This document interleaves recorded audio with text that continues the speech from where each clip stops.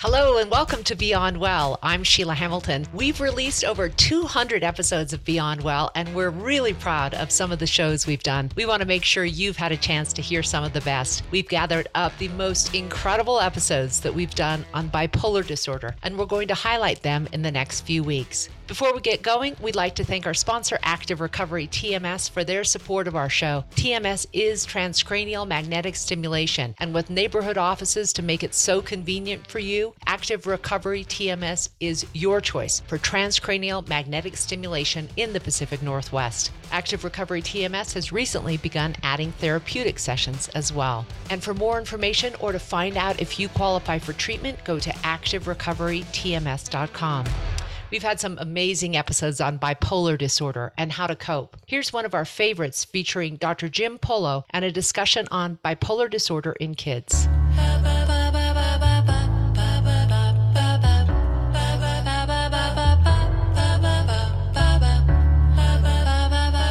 Welcome back to Beyond Well with Sheila Hamilton. This is a program for people who want to learn more about our interior lives. Bipolar disorder in children is a whole new topic, and we're devoting this entire half hour to it. Dr. Polo, it's so good to see you again. It's wonderful to be here again. First of all, starting with noting that there are more children being diagnosed with bipolar disorder than 10 years ago when my husband was first diagnosed, and I knew hardly anything about it. Am I accurate in sensing that the number of diagnoses for kids is going up? Well, there's two ways to look at it. On one hand, there's a lot more awareness that kids can have symptoms that are consistent with bipolar. We've also gone through times when unfortunately sometimes there's been a little bit overdiagnosis. I don't worry so much about the diagnosis when it comes to a child, in the sense that I don't want kids to necessarily feel labeled. Yeah. And so, one of the things that's happened in our profession is we've created a new diagnosis that's called disruptive mood dysregulation disorder. Separate in two buckets what we're thinking about when it comes to kids. There are kids that are not able to regulate their own mood, and some of those kids go on to actually be diagnosed with bipolar. But some of those kids actually grow out of, quote, quote, their dysregulated mood disorder. That's separate and different from those mental health disorders where intermittent outbursts are actually part of the disorder. So, think autism, bipolar, those kinds of disorders. And I can imagine, as a psychiatrist who is very measured in your use of antipsychotics and other drugs, that you want to be particularly careful when starting a young mind on a kind of drug regimen, correct? Yes, this is huge. When you have young kids that have any disorder, you want to first of all make sure that you help them understand in their mind, using their language, what's going on with them. Because remember, they're growing, they're developing, they're so sensitive to peer pressure, they're trying to figure out who they are. So giving them a sense of education, and then of course providing good education of the parents, because parents have to adapt, Sure. Taking into account that their kids may sometimes be behaving in a way that they either don't like or don't understand. And then counseling. Counseling is really critical to get kids to open up and share what their fears might be, what their worries might be, so that you can bring a sense of, understanding. And then, of course, critically, medication. I would never deny a child that was having significant symptoms if I felt there was a medication that could help them. Right. I want to just talk about the differences in onset. When you're an adult, it's funny because so many of them are associated with behavioral challenges that people find to be like annoying. You're spending too much money. You're talking all the time. You're not sleeping. You're doing things that some people might dismiss as being, boy, this is odd behavior, but you don't necessarily always know it's bipolar disorder. So what are some of those similar things that you see in the onset in children where parents are like, what is going on here? What is happening with my kid? Yeah, super, super important to clarify this. So first of all, remember that average age of diagnosis is about 25.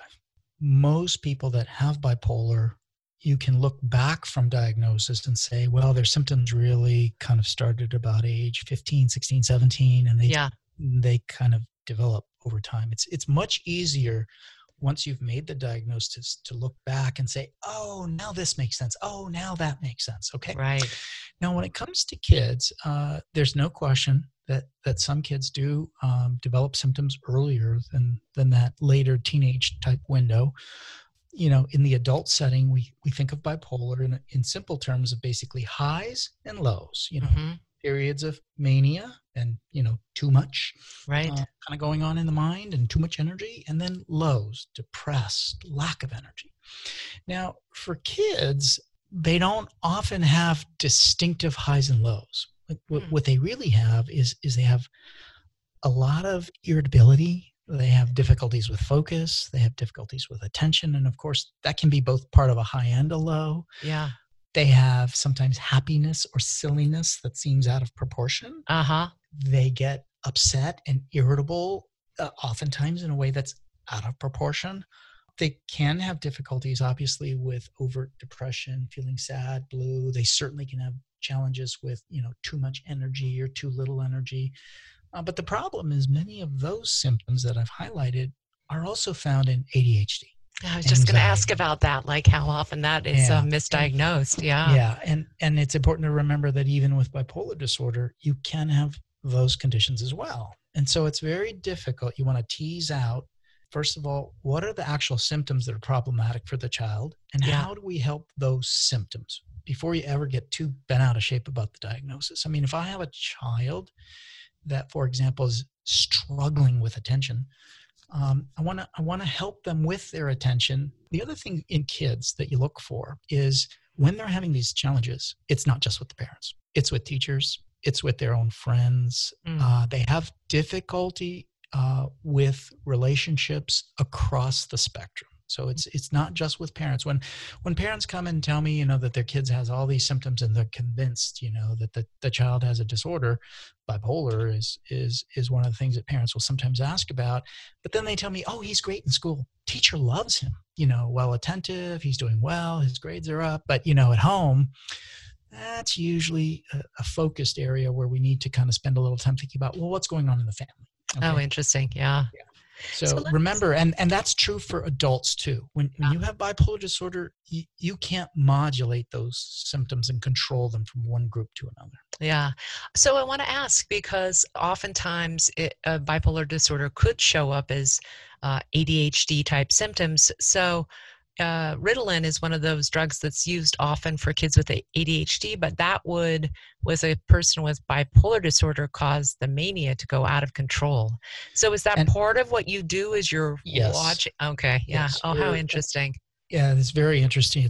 It's a super important thing that child psychiatrists have to always be thinking about, because remember that medications treat certain symptoms. They don't treat a diagnosis. Right. Symptoms can be part of different, diagnoses. And unfortunately, all medications sometimes have side effects. So, the medications that we use to treat ADHD are usually the synthetic amphetamines that focus your attention. They get you to, be a little bit more in the moment to be able to, screen out all the other stuff. But they also create a lot of energy, and they can also create being alert. And for people that have bipolar, that can actually kind of push them over into a kind of a mania state. Right. So, when it comes to children, I'm very cautious to, first of all, discriminate the symptoms. I'm very careful to explain to the parents, hey, this is what the medicine can do. These are the potential side effects. And then I start very slow and I go slow. There's no rush. There's no need to be rushed to get there.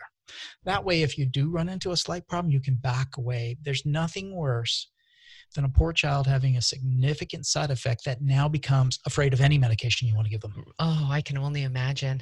So you were talking earlier about some of the treatment difficulties that arise just simply because of the kid's age. What are those, Dr. Polo? Like, what unique things happen because the kid is like 8 to 15 years old? One of the biggest things that I worry about with behavioral challenges that are generally associated with what we would think is a disruptive mood dysregulation disorder is they have a lot of trouble fitting in. And other kids will, unfortunately, sometimes be cruel. They'll make fun of them, or they'll call them names. And so in addition with the child struggling with how they feel in terms of their mood, or how they feel in terms of getting along, they start to really have a real huge impact on their own sense of self-esteem. Oh, and they can feel kind of irrelevant or worthless. They can become hopeless. mm. And so the reason why that becomes important is, unfortunately, people with bipolar and kids that have symptoms of dysregulated mood disorder frequently have suicidal thoughts, and unfortunately they sometimes attempt. Oh my And so goodness. that my biggest concern is, how do I help this individual recognize, hey, look, you're okay, you do have Mm. some problems that we're going to help with, these are medical, but I worry about their sense of self and who they are. Oh, I can only imagine. It must be heartbreaking as a parent, when all you want is just your health and happiness for your child. And to receive the news of a diagnosis like this, especially if you're not aware that people can do well on medication, how do you walk the parents through the brokenheartedness of receiving Yeah. this news? I gotta be honest with you and tell you that sometimes this is hard for me, and the reason why is because sometimes I have parents that are just wonderful. Yeah. They clearly love their child. Their child could do anything. They're still going to love their child. I have other parents sometimes that have avoided coming to see me. They're coming as a last resort or because they've been, told they have to or whatever. And so I'm balancing between, how do I communicate good, accurate information to this parent, knowing full well that they may have their own biases or whatever. And then I got to remember that this is the same parent that's, at home with this kid. Mm. And sometimes parents themselves, need coaching. How do you handle a child that's being, risky and doing behavior without putting them on restriction for, ever? Right. Or how do you handle a child that's being aggressive and out of control without hurting them and hitting them? And so I really try to engage parents to get them to recognize kids don't behave in a manner purposefully to irritate other people. Yeah, they're doing the best they can, right? I have a kid that's got an impulse control disorder, a conduct disorder. I mean, kids struggle to fit in. They want to be part of our world, and they want to fit in with the people around them. And sometimes getting parents to understand that is hard. Because there are many side effects of these drugs, and I know, weight gain is one of them, and there's a problem with people over the long term getting diabetes because of the effect on the pancreas. Is there a way to modulate the medicine so that it's in almost like micro doses, or do you have to abide by a real dose in order to get the real effect? So first of all, with all medications, there are sometimes recommended windows within which the medication is actually effective. Ah, Now, when it comes to children, I actually really do try to go low. Even if the medicine has minimal side effects, if I can get a good response at a low dose, then I don't feel like there's any need to go higher. And so one of the things that I'm very careful to do is I make sure I understand for myself, and I explain to the parents ahead of time, these are the symptoms we're trying to treat, and here's what represents an actual improvement. So that when we see that, we know we got there without having to guess. I can't tell you how many times, I've talked with patients and maybe have seen somebody else, well, my doctor said this would help with my depression. How was it going to help? Well, they said I'd feel better. Okay, but how were you going to know that what did you look at that included that? So I try to be really kind of careful about that. And then the other thing is, unfortunately, some of the medicines do have side effects. There are some side effects that you actually can help with. So weight gain is a huge one. No question that there are some medications that create weight gain, but there's some things that you can still do even with that. mm-hmm. First of all, letting people know ahead of time that they have to be mindful that they're at risk for weight gain, that they need to be mindful that they should still be exercising. They need to be mindful they should not, overeat. So there are ways that you can still help mitigate some of those side effects, but it's important. And weight gain is one of the hard ones right now because, we got a lot of people that are on no medication that are still overweight. So this bipolar is known as a disorder that doesn't, magically go away in the 20s or 30s. In fact, for some people, it could worsen. So the news about this being a lifetime treatable disorder, how do you handle that? Yeah. So first of all, you are correct. Bipolar disorder, once that diagnosis is made, if the diagnosis is made well, that is a diagnosis for life. You're not going to grow out of it. It's not going to go away. You're not going to cure it. That's just the nature of bipolar disorder. And one other thing I'll mention is that when you look at all the people that are diagnosed and accurately diagnosed with bipolar, about 83% of them have severe symptoms. This is a Yeah. life impacting disorder for those individuals and Yeah. of course for the families around them.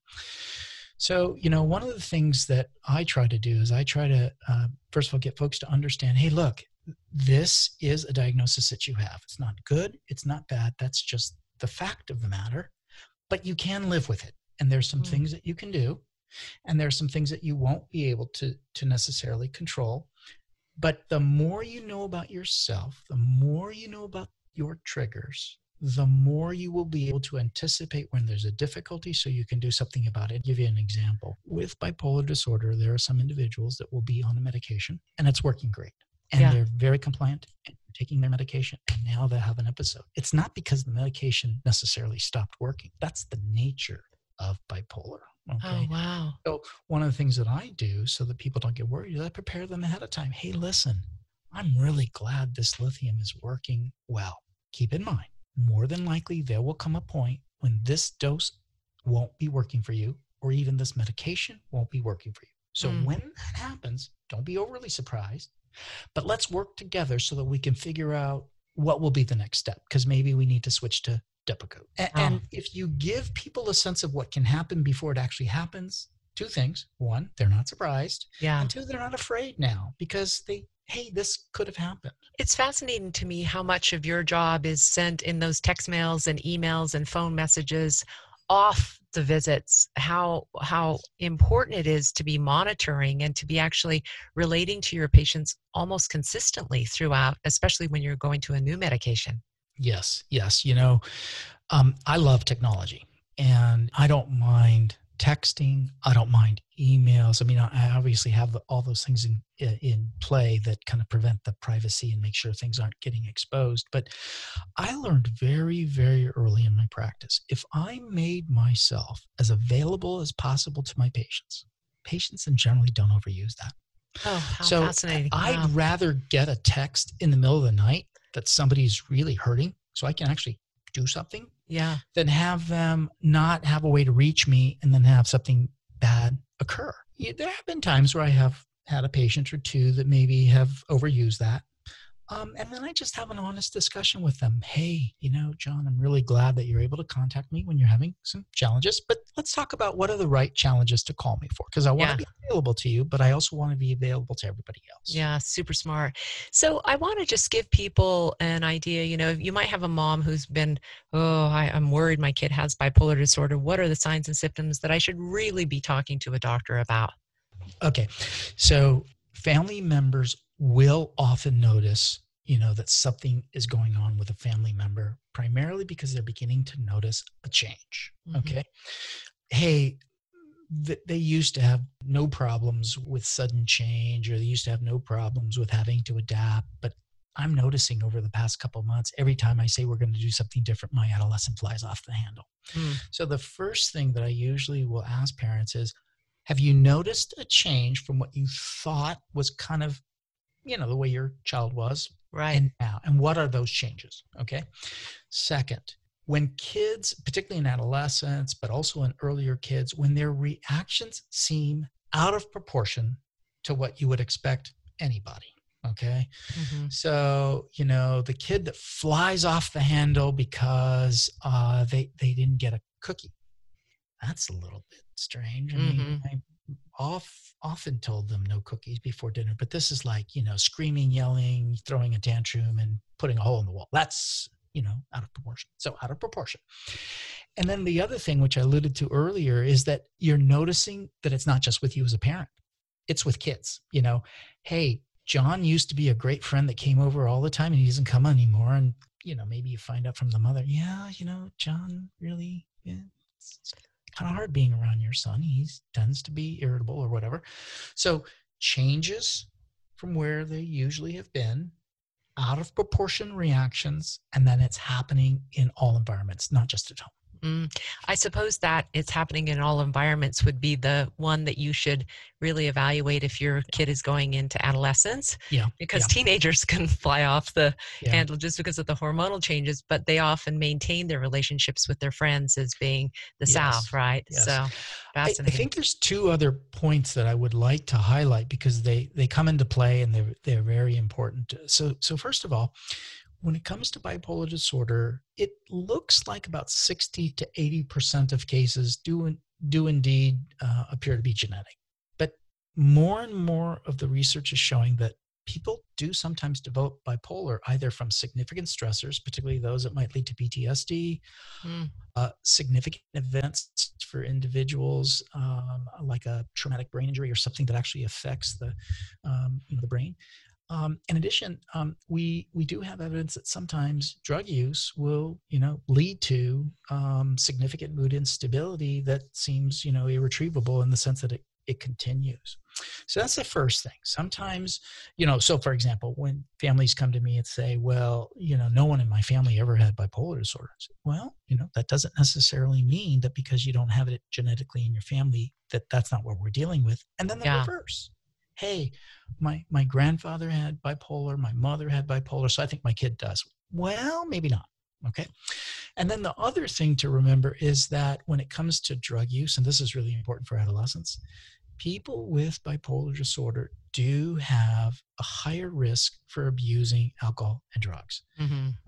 For one, they tend to be more risky in their behavior, but they also tend to do what's called self-medicate. Sometimes people want to slow themselves down by using substances that will do that for them. So alcohol is a very common substance of abuse. Marijuana is a very common substance of abuse.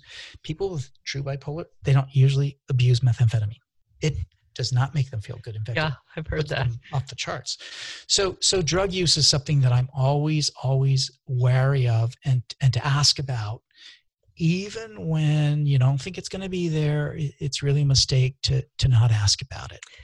I also just want you to leave us with the advice that you'd have, because there is such a bias against starting young kids on any kind of medication. And you hear many parents being told, oh, you should handle it with exercise and meditation.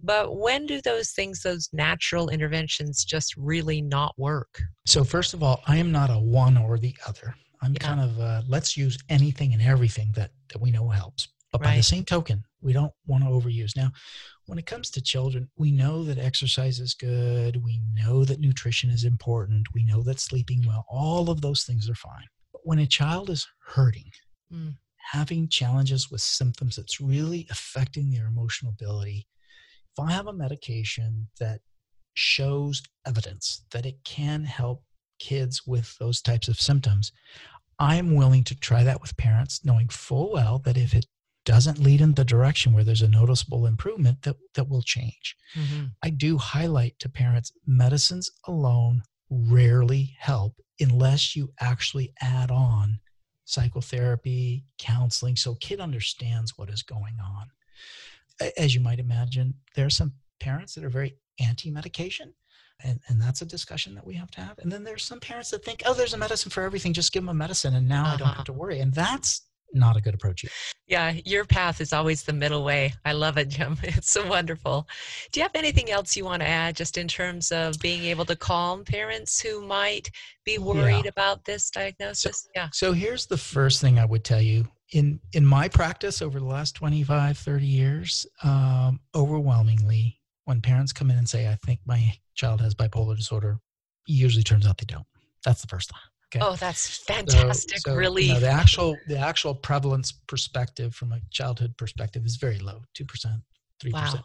People are sensitized. They tend to ask questions. When we don't know what's going on, we assume the worst. So when a kid is having difficulties with mood, sometimes parents will just jump to bipolar because that's Mm, in their mind, that's the worst. Okay. yeah. So first of all, likelihood is you don't. Second, even if a child does have bipolar, we have great treatments.